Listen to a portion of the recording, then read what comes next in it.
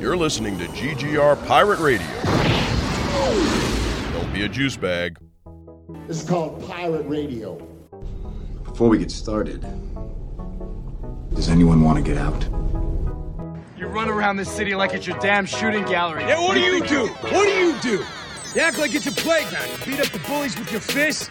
You throw them in jail. Everybody calls you a hero, right? And then a month, a week, a day later, you're back on the streets doing the same goddamn thing. So you just put him in the morgue. You goddamn right I do. One chooses to walk the way of the Mandalore. You are both hunter and prey. This is the way. This is the way. The Force will be with you. Always. Be bold. Be brave. Be courageous. Black alert. This is called Pirate Radio. We a refuge for great geeks, cause round here we don't gatekeep. We don't care for the hate speech. That's why we ain't mainstream. So we linked up on the same team. No heights we can't reach. We are fan where hearts true. If you feel the same, sing along too. Say great geek, refuge, great geek, refuge. Don't be a juice bag, cause round here we don't do that. Don't be a juice bag, cause round here we don't do that. It's like, no, action news. And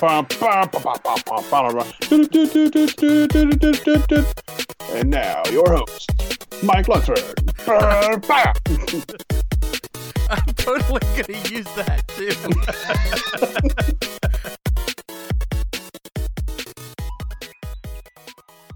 Hello, friends, and welcome to At the Diner, the flagship podcast of the GGR Pirate Radio Network. My name is Mike Lunsford. I am the editor-in-chief of our website, that is greatgeekrefuge.com, but also I'm one of the hosts of this wonderful and beautiful podcast. But I do not do this podcast alone. No, I have two fantastic podcast co-hosts along with me on pretty much every episode. The first, you know him, you love him. He just released a new single. It's called Rage Quit. You can find it on Bandcamp. You can find it anywhere that you stream music. His name is MC Brooks. I love King Shark. No spoilers, though. We'll leave it at that. We've also got the one, the only, a talented man when it comes to the visual arts, but also a talented man when it comes to the gift of gab. You can see him at Free Comic Book Day at Nova Gateway Comics. Sorry, I almost said it wrong there. Nova Gateway Comics in Woodbridge, Virginia. That is going to be next Saturday where we do our live podcast and interview session. His name is James Rambo. Hey, everybody. So let's shout that out again one more time. Nova Gateway Comics in Woodbridge. It's right there on Smoketown Road. It's going to be a lot of fun. John St. John's going to be there. Wes Johnson's going to be there. A lot more guests are going to be there as well. Lots of cool free giveaways, all sorts of fun, awesome things. And it helps support the local comic book shops, which we're all big fans of. And we feel, especially after the pandemic, that is something that we should be doing, is supporting our local comic books, local comic book stores for sure. Speaking of comic books, let's talk about our continued MCU rewatch. Let's jump into Captain America 3, Civil War, or as the jaded comic book fan will say, Avengers 2.5. Yeah, I mean, I'll kick this off. I don't think what I do with this one is going to be the same thing that happened with Ultron, where I'm like, I liked it. And then you guys are like, it sucks because of this reason. Here's why you're wrong, Mike. Here's why you're wrong, Mike. That's what we're going to call this segment from now on. MCU Rewatch, a.k.a. Here's Why Mike is Wrong. I really fucking enjoy this movie. And every single time I sit down to watch it, I'm always just like, man, this movie's really fucking good. Why do I not watch this more often? Why am I always just like not excited about this? Because I'll tell you, when I got to Captain America, the first Avenger, I was like, fuck, I'm so excited. I'm going to watch that shit right now. Same thing with Cap 2 Winter Soldier. But for whatever reason, when it comes to this one, I'm not nearly as excited. And I'm wrong every single time because it's a good goddamn movie. The fact that, like, at various points, I say this to myself in my head every single time. Well, I don't really understand why Cap was so against the Sokovia Accords. And then a piece of dialogue will come out, and I'll be like, oh, yeah, that's right. That makes sense. Or, like, that exact why is thing. Uh-huh. Yeah. Yeah. And then, or like the inverse, where it's like Tony will say something. I'm like, I just don't understand why Tony can't even see Cap's side. And then he says something, and I'm like, oh, yeah, that's right. I forgot. There's, story elements that make this make sense. It's just a solid flick. And I think that, and we'll delve into this too, one of the things that makes this so good is that like both sides have really valid points. The pro Sokovia and the anti Sokovia Accords both have really solid points, and like it makes a lot of sense. It's an action-packed movie. It's dealing with like, okay, so here's the law, but then there's also justice and vengeance. Where do those fit into the law, but where does that fit into the regular person? Because like, just imagine, we're all from the DC area. Let's say we were at AwesomeCon and the events of Captain America 2 Winter Soldier happened while we were there. And like all of a sudden, a bunch of fucking Hydra agents all get like activated more or less. And shit just goes down. There's fucking helicarriers crashing. There's shit just going off everywhere. Like imagine being a regular person in a world full of superheroes and how fucking frightening that must be. And how anxiety riddled you must be all the time. Or would it be the other way around where you would just be so like numb to it, where like that fucking weird ring ship shows up of Thanos's and you're just like, oh great, another fucking alien invasion. Let me see if I can call out of work on this one. I don't even know if that's even an eligible thing because I just called out for the Sokovia thing, and like I didn't really need to call out for the Sokovia thing. I was just making it up and being like, I have relatives in Sokovia. I'm just gonna take a day. Like I'm just wondering like how that affects like the regular human being. But at the same time too, I fucking love this movie. And like Zemo, this is the first time I've seen Zemo since watching Falcon and Winter Soldier, and like I fucking love that character, man. Like there's something really, really cool about that character, even though he's a villain. And like I think that's something that Marvel does really, really well, is they make you love the villains as well. So that's my piece on this. As if I'm ranking these movies, I mean, this is in the top half. I don't know where I would rank it. I still like the first two Captain Americas more, but I really like this one because this one kind of ties up the story of Winter Soldier. So they're kind of all fit together. It's kind of like this is the Return of the Jedi to Winter Soldier's Empire Strikes Back. My brain heard that as a title. Yeah. Winter Soldier's Empire Strikes Back. I'm like, wait, what? Well, Hydra Strikes Back. I mean, no, my brain heard that entire sentence as a title for a movie. That'd be a dope fucking movie. Like, how could the Avengers get better? Lightsabers. That's really complicated. What's going on? It's that shit that Patton Oswalt did in Community, not in Community, in Parks and Rec. Yeah, like it's just that storyline. There you go. Matter of time. You're welcome, nerds. Just matter of time. MC, give me your take on Cap 3. So, rewatching this movie, every time I've watched this movie is always interesting because there are certain events that happen in it that I feel like kind of bleed over from Age of Ultron. So like sometimes these two these two films kind of run together.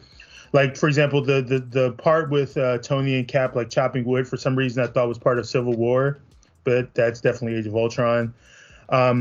So like every time I rewatch Cap 3, it always feels like a movie I'm watching for the first time because there's certain scenes that I remember, like Bucky's escape, which like that entire sequence plus the car chase, the car chase sequence, like there's so many parts of this movie that I remember and they're great and I think are like some of the top moments in the MCU. But they're just lots of things that just I never really remember, like Vision not using doors, and I actually forgot that he and Wanda were on opposite sides in this movie also.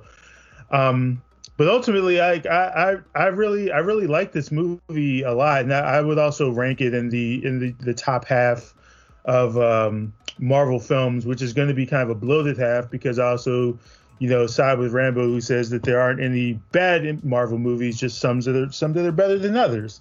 And for me, this is one that I feel like would be in the upper echelon of films that I really like. I think for one, it's nice to just see, all the characters kind of interact. Because I do think about this too, like the Avengers movies by themselves are always this grand event because it's seemingly bringing, all of our heroes from whatever else they were doing and finally bringing them back together again. And this movie does feel like a continuation of that, and so it's nice to kind of see the characters interact and references too, because like I feel like that's kind of how it is in the comics, where like you may be reading a run of someone, but if you see like, you know, Tony pop in or Spider-Man pop, you know, show up in a phone call or something, it's not all that surprising. So that was kind of nice to see. The action sequences in this movie are all dope. I mean that's to be expected.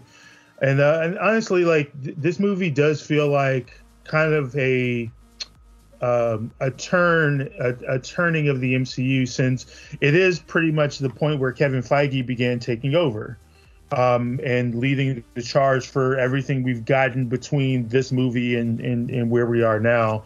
And I kind of got that vibe from it while I was rewatching it yesterday, or the day before yesterday.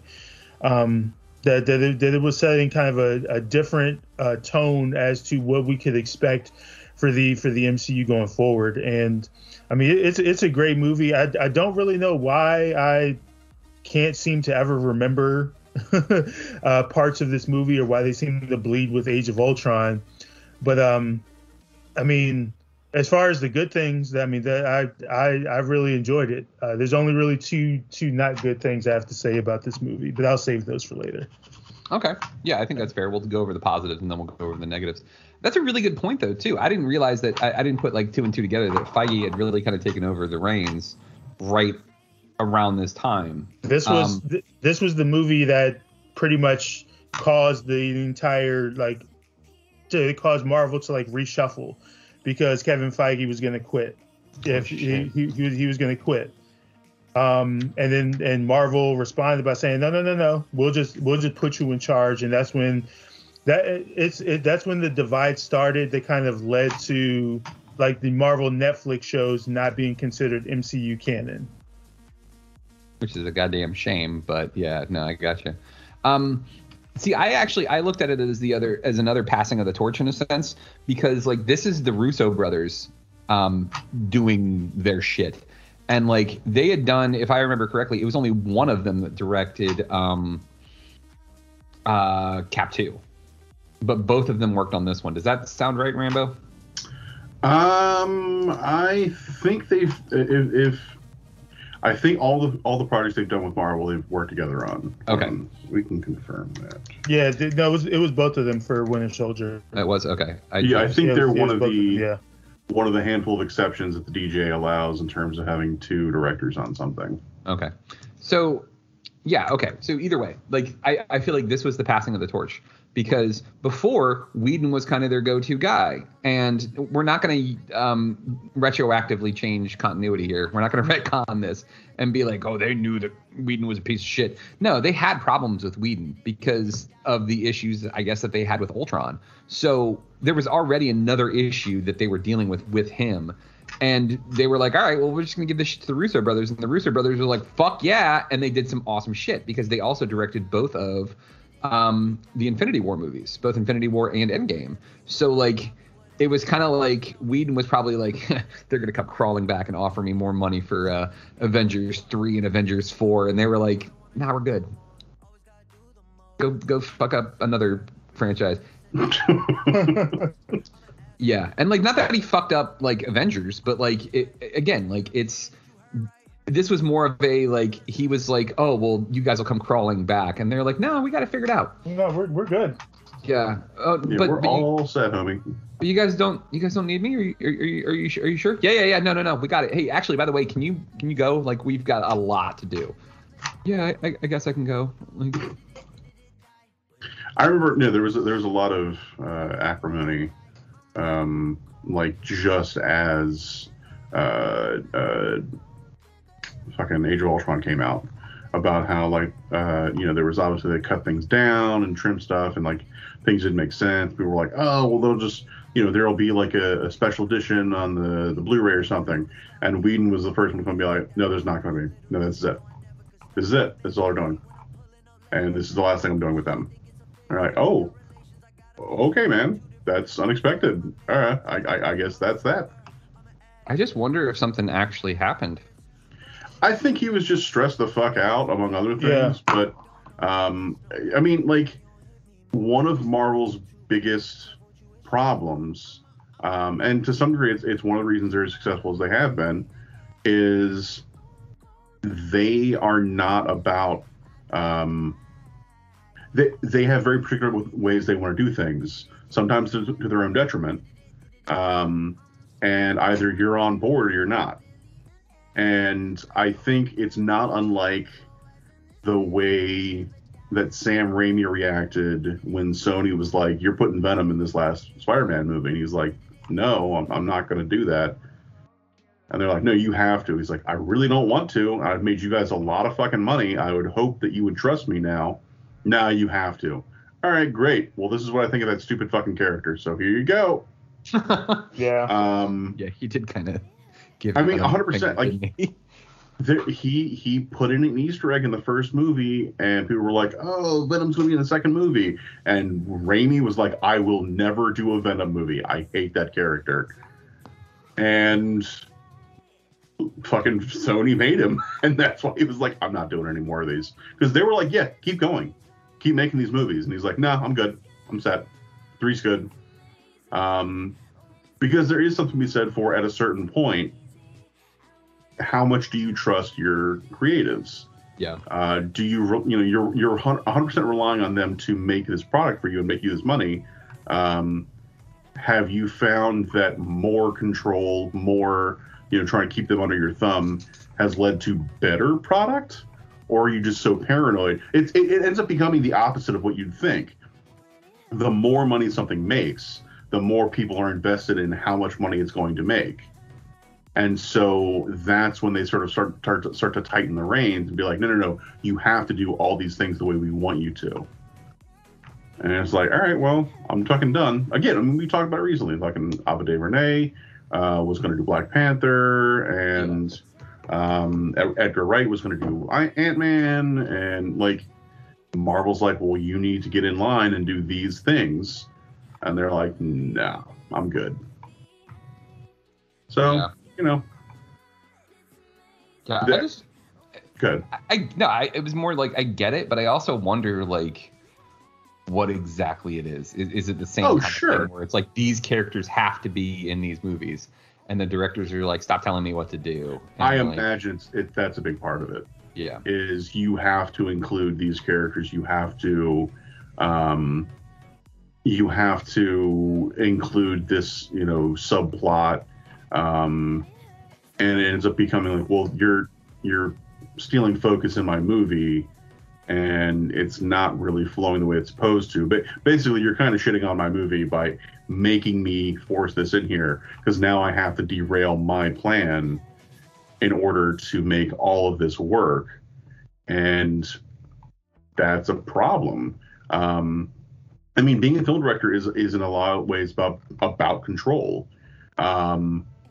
And it's a big deal, and it always has been when a director gets final cut on a movie, because that means they have the final say of what the movie is when it's released. And some people, like, that's just in their contracts, flat out. I get final cut, and if you don't want to do that, that's fine, but I'm not making a movie with you. And for other people, they're like, all right, whatever. It's your difference between somebody like. I mean, I don't know. This is a thing with Gunn, but like, what? What is that? Sorry, that was my fault. Awesome. It's the difference between somebody like James Gunn, who knows what they're doing and knows what they want to do, and somebody like Brett Ratner, who is like, I make movies because they make me money and they're not that hard for me to do. So, sure, what movie do you want me to make? I'll make that. Yeah, okay, let's go. You want me to kill Cyclops? Sure. Why the fuck not? Yeah, I don't give a fuck. It's, one person is, it's personal for them. It's something they're invested in. And the other person, it's a job. It's not necessarily a bad thing, but, you can look at the quality of their work and see who loves it and who doesn't. Yeah, no, agreed. For sure. So that being said, James, what are your thoughts on Civil War? Well, so the problem with Civil War, no. It's inherently racist. What? It is? Shit. States' rights, Mike. I didn't realize this was Captain America 3, The Lost Cause. The thing that I think is most impressive about that movie is how many moving parts are, being managed. How many balls are in the air? Because they managed to basically do a soft sequel to Age of Ultron. They continue the story with Tony and Cap, and by the end of it managed to completely break that relationship. And they introduce Black Panther and Baron Zemo and have that whole subplot work. Like, that's a lot. That's really fucking impressive. Like, any one of those things would be really impressive. Yeah. But to feature an antagonist that is I hesitate to call Zemo the villain. I mean, like, he does do some villainous shit. But it's also like, well, this is what someone who is, a fucking special ops soldier, like, this is how he reacts to these kinds of things. Yeah, that makes sense. I also can't think of Zemo without thinking of two lasagnas stacked on top of each other. Is still one lasagna. Still one lasagna, yeah. He's out of line. He's out of line. He's not wrong. Yeah, like and also, like, kudos to them for being the first to sort of open the door to, we're going to take characters that are flat out Nazis in the comics and not make them Nazis. We're going to do different things with them. Because Baron Zemo is straight up a National Socialist. But yeah, it's the balancing act required to pull off this movie and have it just be like decent was a lot of work. And the fact that they managed to do it with this level of quality is super impressive. I have been trying to find this fucking video and I can't find it. But it was a really thorough breakdown. It might have been one of y'all that sent it to me, but I think it was my buddy Phil. But it's a really thorough breakdown of the fact that there is a person that is like, we were talking about the sort of like moral gray areas and things of this movie and how you leave it not really knowing what side is right, which side is wrong. And the video is like, no, Captain America's right, and here are all these reasons why. And the dude's argument is fucking solid. Essentially, what it comes down to is this movie has Tony reevaluating his stance on things, like all of his experiences. He's like, over the course of him in the MCU, Tony is changing, right? He's becoming a different person. Yeah. Right. Steve is not. Steve doesn't really have a character arc in the same way, because Steve is who he was when he was, before he got the serum. He's not having experiences that are changing his perspective on things. What Steve is doing is he is reevaluating his positions based on what's happening. And ultimately, what he comes back to is, no, this is the right thing to do. Whatever his stance is, he has, he is very fortunate in that his moral center has showed him, like, this is the proper thing to do. This is the right take on this. And you can take your time and reevaluate that, but you shouldn't turn away from that or waver. Like, one of the first places we really see that is Winter Soldier, when he's like, okay, yeah, man out of time thing, blah, blah, blah. But also this is this is me trying to function in the modern world, and I guess this is what war looks like now. And then by the end of the movie, being like, no, this was all bullshit. None of this works. None of this makes sense. None of this is functioning the way it's supposed to. Like the whole like, you know, punish our enemies before they attack. Like that. He's like, that's not how that works. Like I thought the punishment was supposed to come after the crime. And it's a really very interesting and nuanced take on all these characters, specifically Tony and Cap. But this really thorough breakdown of Steve's perspective and how he doesn't really change. He more just sort of takes a second look at how, you know, like, am I someone whose feelings are out of date? Like, do I need to adapt and change with the modern climate and modern world? And realizing like, no. It ends up being the Skinner meme of like, no, it's the children that are wrong. Only in this case, he's right. And like, it's one of the few instances where it's like, no, man, you're actually on top of things. I will see if I can find it, and we should put it in the notes or something. But yeah, no, it's 100% because like at one point, because I was just watching this before we started. At one point, he says, like, Tony almost has Cap sign the Accords. Yeah. Because he was like, listen, we're gonna get help for Barnes.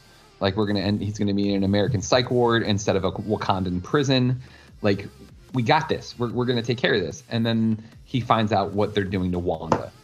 Yep. And you hear him. I think he says, "God damn it, Tony." Yep. It's like, you almost had me. I was there. I was with you. And then you're pulling this shit. Yeah. It's nuanced, and that's what makes this so fucking good. This is why this is such a good movie.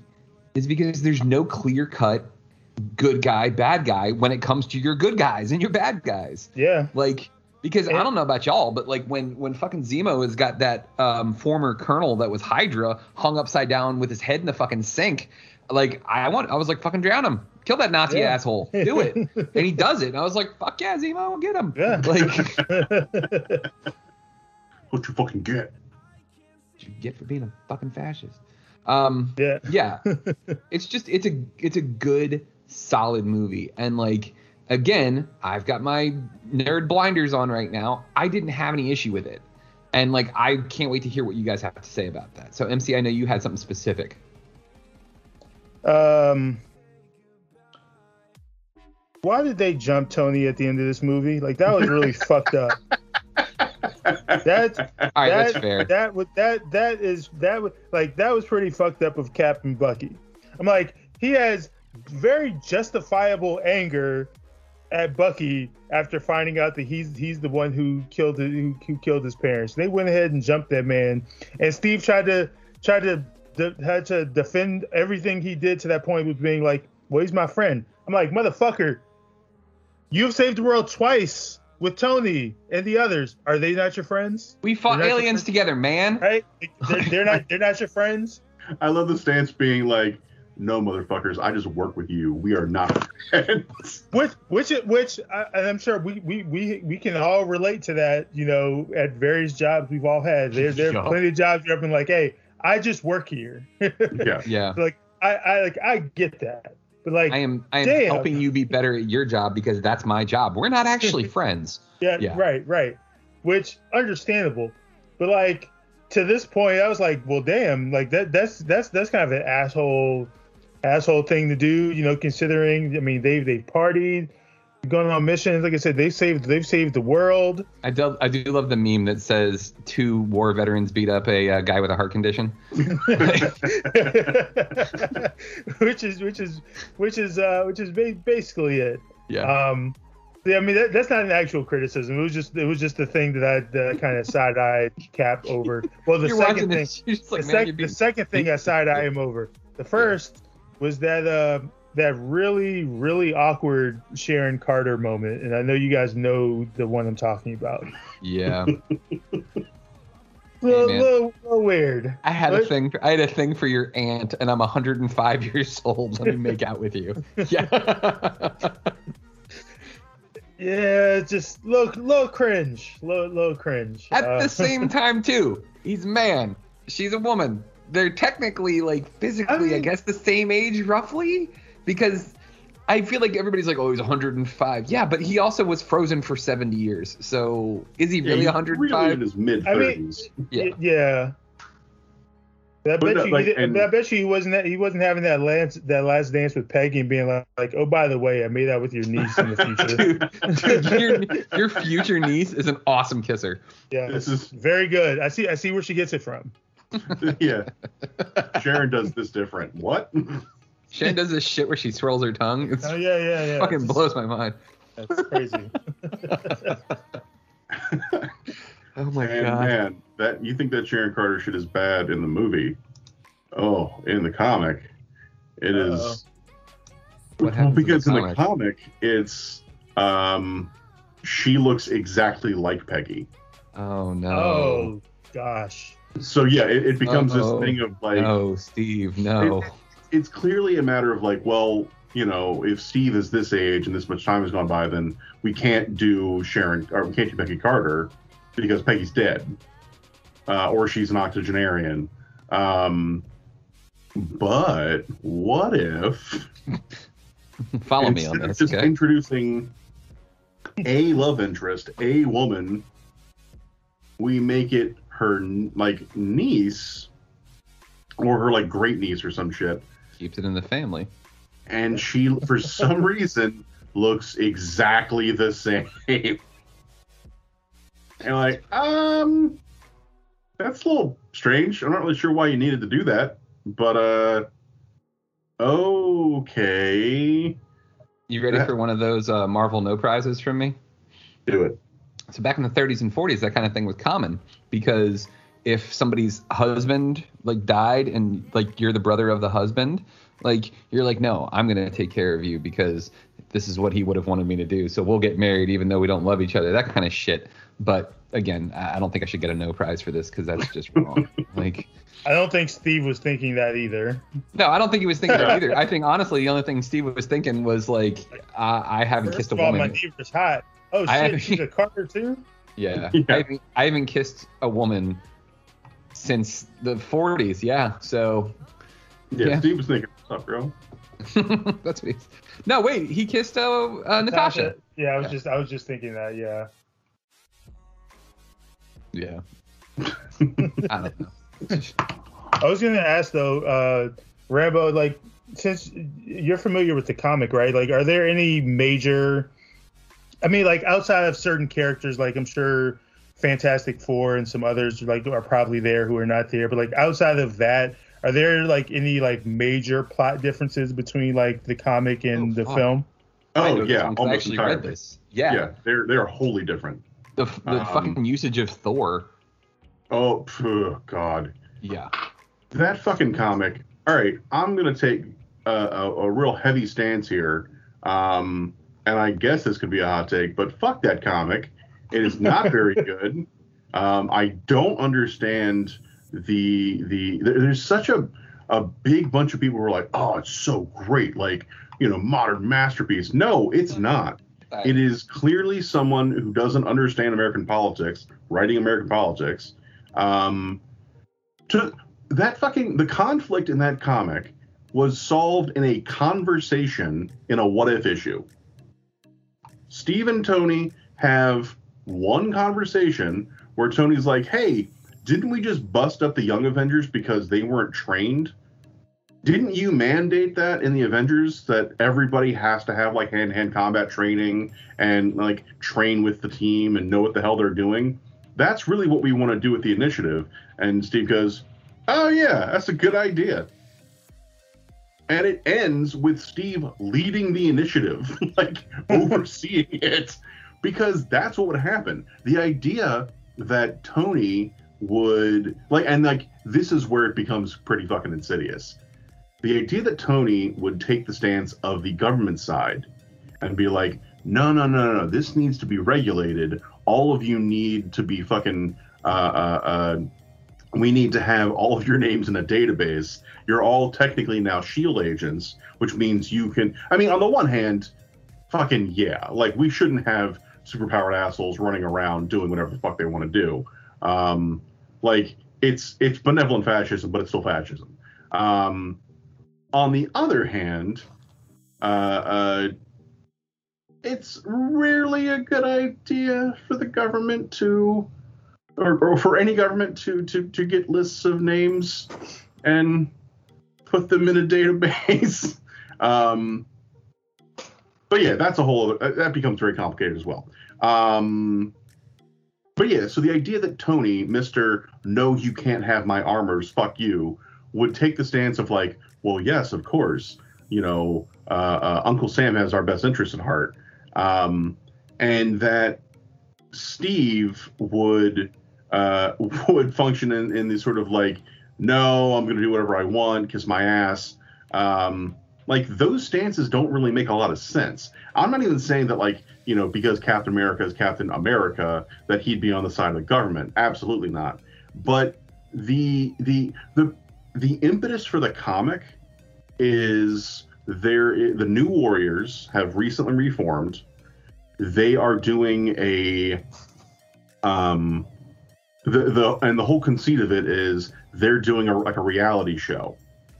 And so there's a camera crew following them around, like busting up supervillains and shit.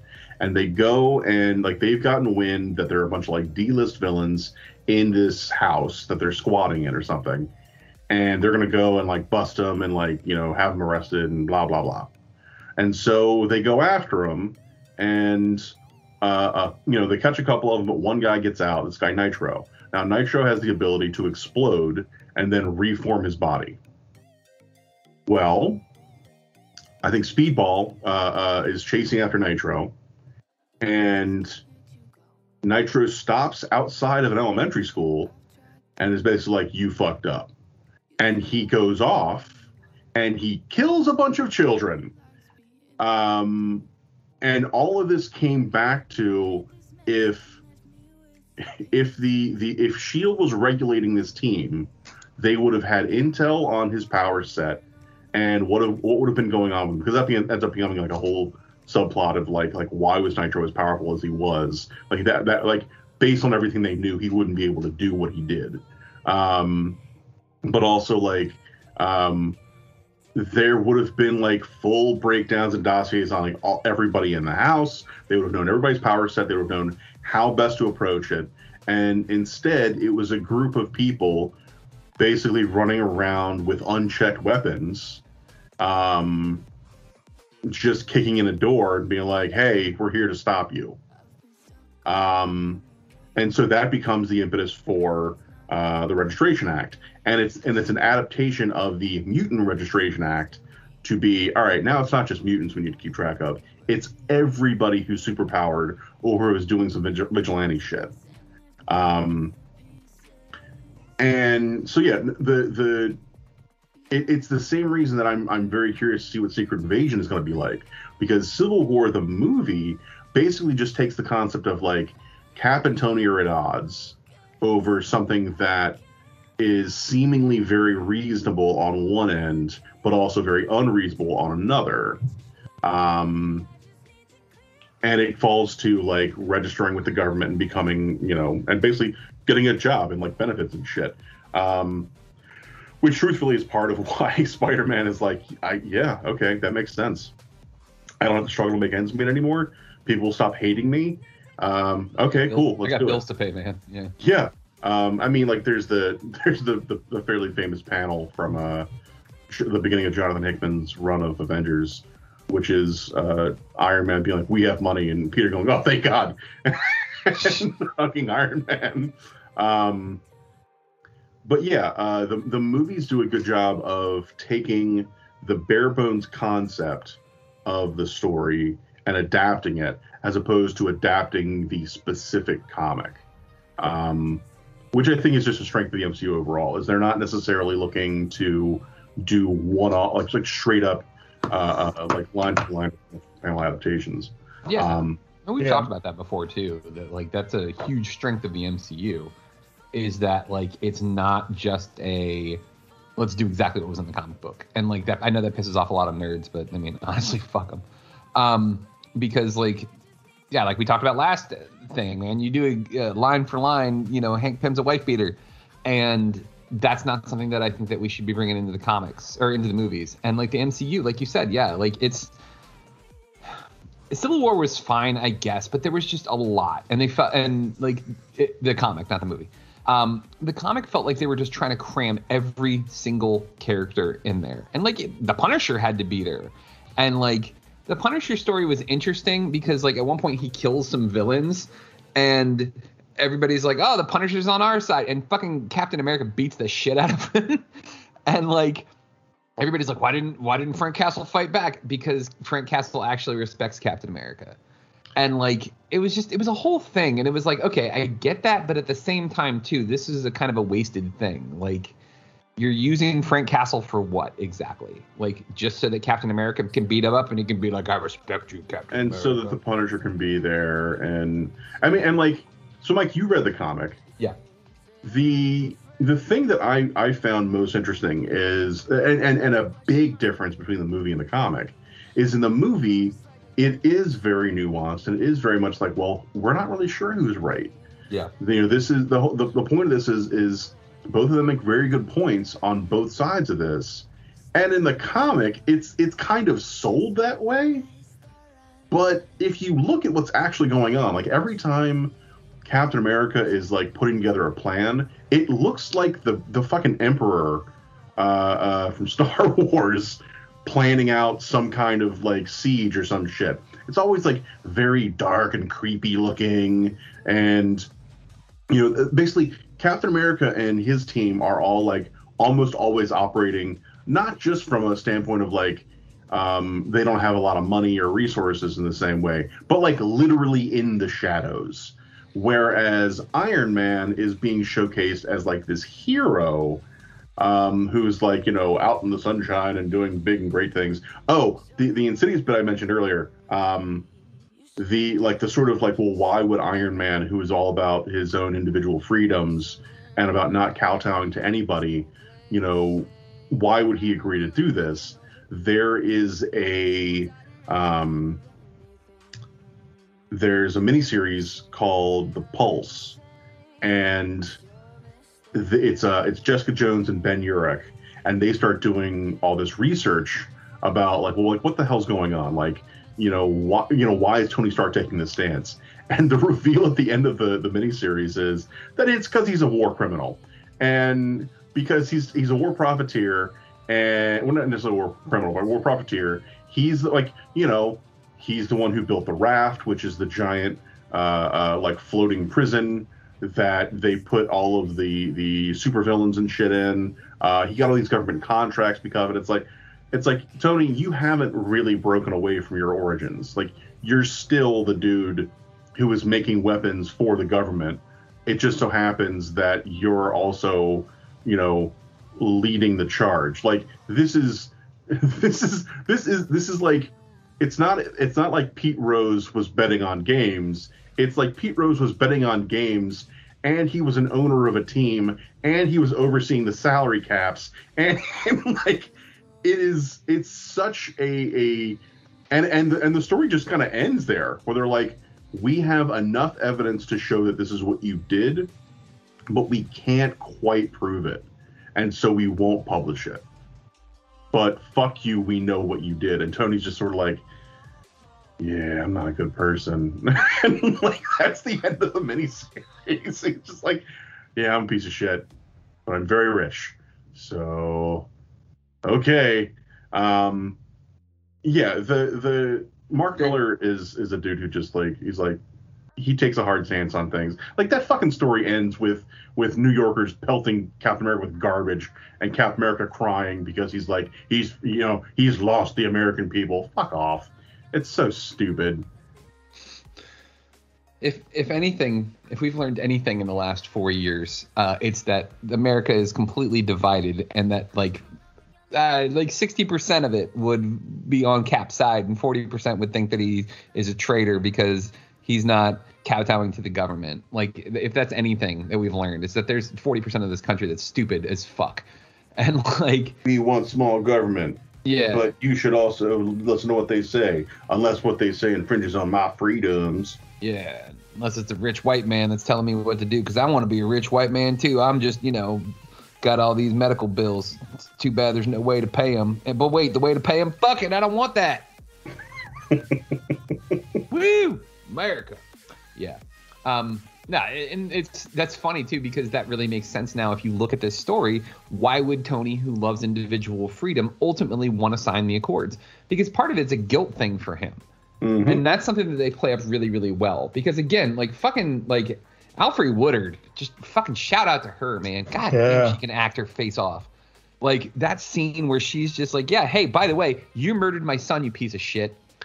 Like, granted, that's a hard line stance to take when it was like, because you're talking about like somebody who's responsible for murder. Was he really responsible for what happened in Sokovia? In a way, yes, because he created Ultron, but like it's complicated. Because isn't Ultron the one ultimately responsible because he gave Ultron free will to make whatever decisions he wanted to? So like, I don't know. It's basically like charging somebody's dad with murder. I mean, it gets, and you start talking about like gun rights and things. Yeah. Is the gun manufacturer, should they be held responsible for someone who kills someone else with one of their weapons? Yeah. And like because like you said, it becomes a very nuanced, very complex issue. Yeah. Yeah. But ultimately, like, solid flick. Like, the fact that we're talking this much about all of the subtext to it shows how much or how well this movie was executed, because they did a fantastic job. They really did. And I can't think of, other than like MC saying, like, why they gotta jump our man? Like, what the fuck? Like, so I have a response to that. I mean, it does end up being that kind of fight. I think in the moment, it becomes two things. One, I have to defend my friend, at least in Steve's end. But two, they don't actually know if they can beat Tony one-on-one. And truthfully, we don't really find out, because they both end up having to fight him in order to take him out, or not even to take him out, but just to neutralize the threat. And I think it just becomes a matter of like, if we're going to survive this, we have to work together. Yeah. It's like not unlike the first Avengers movie. It's like individually we would all die, but if we work as a team, we can make it through this. And it just so happens that it's, instead of it being an alien invasion and the full team, it is Cap and Bucky against just one member of that team. I just thought of something. I'm sorry, go ahead. I was going to say, and to kind of add on to it too, Tony probably would have killed Bucky in that case. Like, there would be no, take him back, rehabilitate him, put him in jail. Straight up. Tony wanted blood. So like, I can also understand it, because I'm sure if there was some sort of something where Tony and Cap would have been like, okay, well, we'll just bring him in or something. Cap wouldn't have liked it, but I'm sure it would have been very different than, no, I want him dead. Well, and you also get like, you get the opposite parallel with opposite parallel. It doesn't make any fucking sense. It's like Thor's Ranger. You get the other end of the spectrum from T'Challa's reaction, which is true. No, you don't get to leave. The world of living is not finished with you, which is one of the greatest fucking lines. You are directly responsible for the death of my father. And Zemo doesn't have the excuse of, I was brainwashed and I wasn't controlling myself.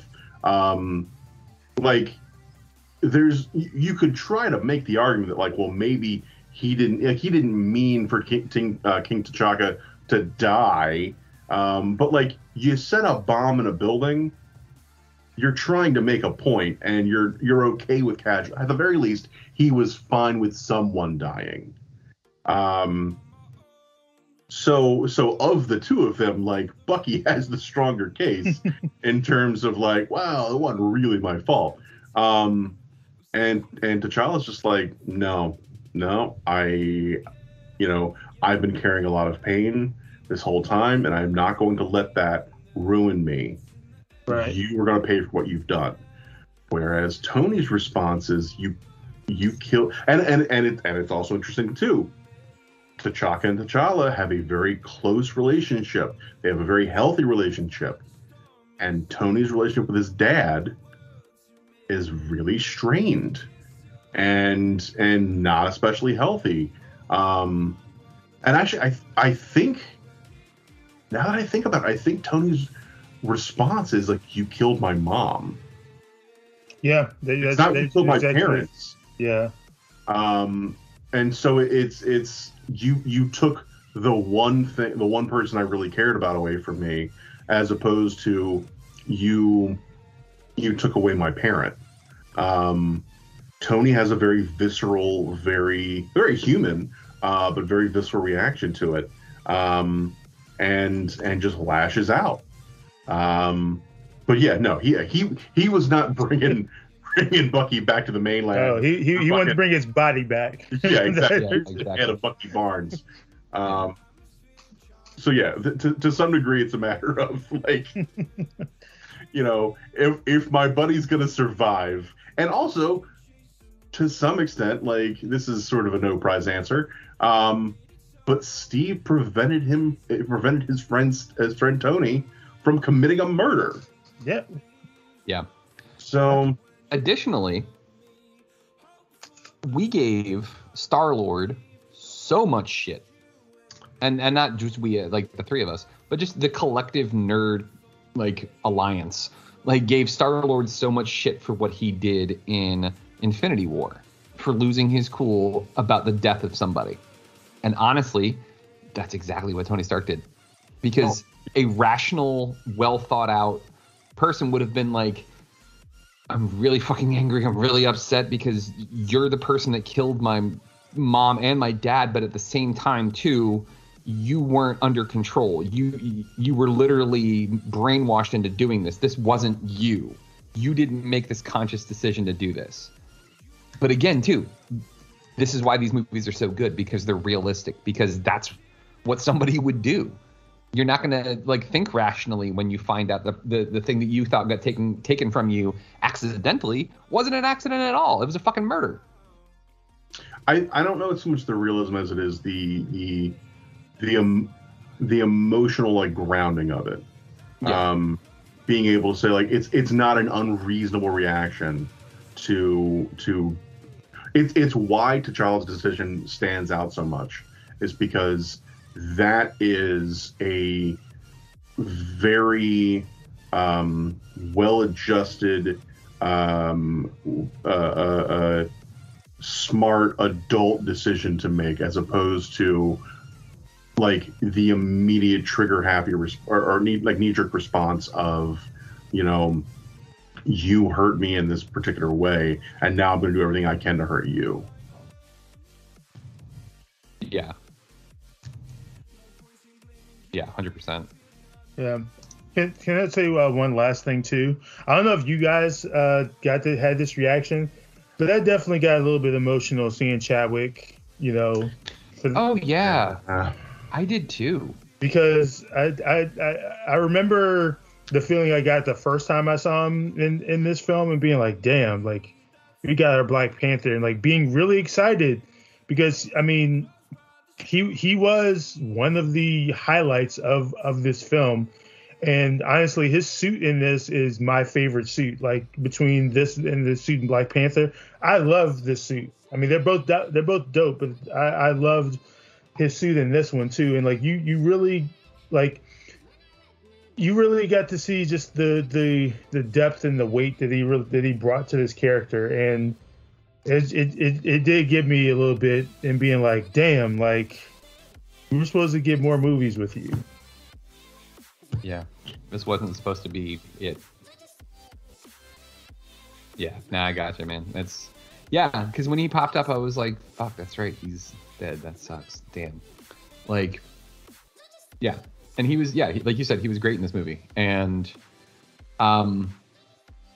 overall, yeah. And I'm wondering now, like, again, too, like you said, emotionally grounded. Like, these are realistic expectations from ultimately humans. And I'll tell the other thing that was interesting about this too is like now, like I said, this is the first time I'd seen Zemo since I'd watched Falcon and Winter Soldier. It's also the first time that I'd seen Vision and Scarlet Witch since I had watched WandaVision. Mm-hmm. And they do a really, really good job of setting up a relationship between those two early on in this. Because like you see that the like Vision is like duty bound, but also at the same time is like, you know, I care about you a great deal and I don't want you hurt. And like, it's a very human response to, you know, a response from a fucking robot, you know, like, and like he understands. He's like, this is what I need to do. Like, you need to, you're a danger because of your powers. And like, yeah, that they really set that up too, because boy, does that get shown in fucking full force in WandaVision. Yeah, I was gonna say, doesn't he allude to it as much when Hawkeye shows up? When when I can't remember his exact sentence, but he basically says that her staying there is for like her protection, but it's like it's not the only reason that he wants her to stay there. I don't remember. Vision? Yeah, Vision. Yeah. Yeah. No, it's the very clear allusion to like there's more to like more than just a sort of a baseline friendship with them. It would be dangerous potentially to other people, but also I want to protect you. Right. Yeah. Which like there is something to that, and not dissimilarly to what Tony is saying. The difference is. And this is what I think is the most interesting part of this, of the real at the core of this, is it's about choice. If Tony is willing to sacrifice liberty in the service of safety, and Steve is not. Steve is saying, no, if you want to stop someone from being able to make these kinds of decisions, Steve's argument when Ross shows up about how like, what if there's somewhere we need to go and they won't let us? Like, these are not decisions to be made by bureaucrats. We're the ones boots on the ground. We're the ones actually making the decisions. Like, it feels very much like someone who has been in the military, who has seen like ranking officers make bad decisions based on intelligence that they don't really understand, or that they have specific agendas. Like, that's another thing he talks about. He's like, everybody here has an agenda, and we're trying to do what's best as opposed to what is most politically effective or convenient. And Tony's just like, I don't want anyone else to get hurt. And if that means I have to lock someone in a suit of armor to keep them from getting from feeling pain, that's what I'll do. So it becomes this, this very interesting interplay of like, what is Tony's heart being 100% in the right place, but the way he wants to go about it being like, I am willing to sacrifice all of mine and all of your freedoms in order to keep you safe. You just have to trust that what I'm doing is the right thing. Yeah.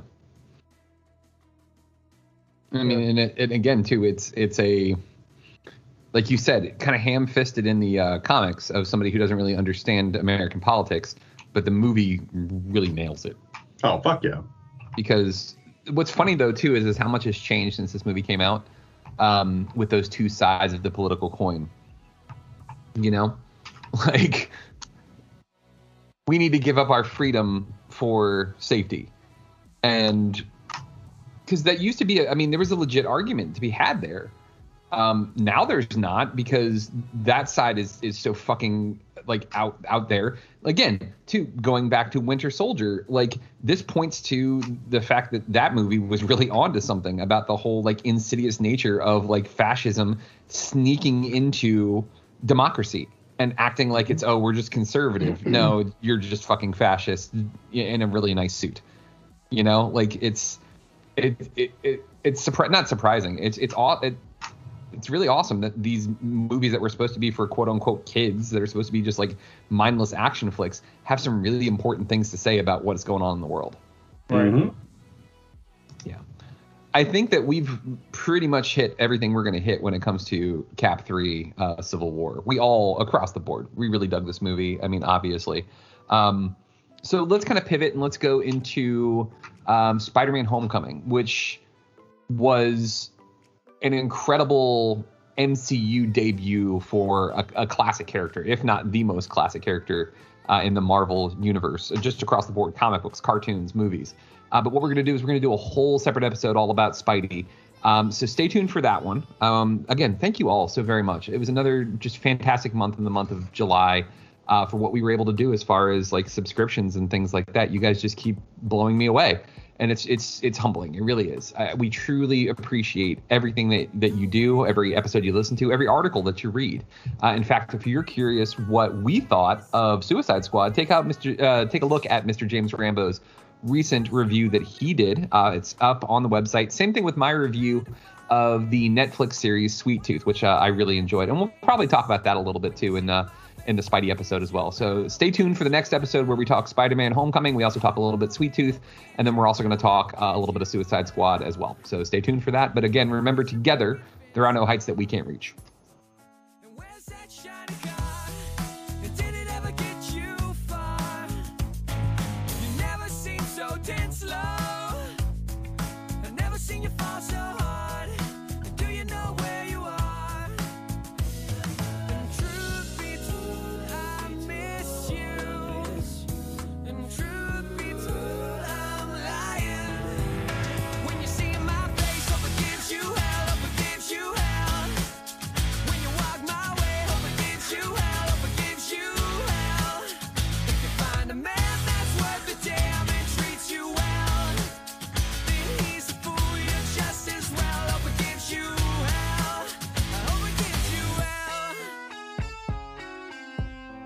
Thank you for listening to GGR Pirate Radio.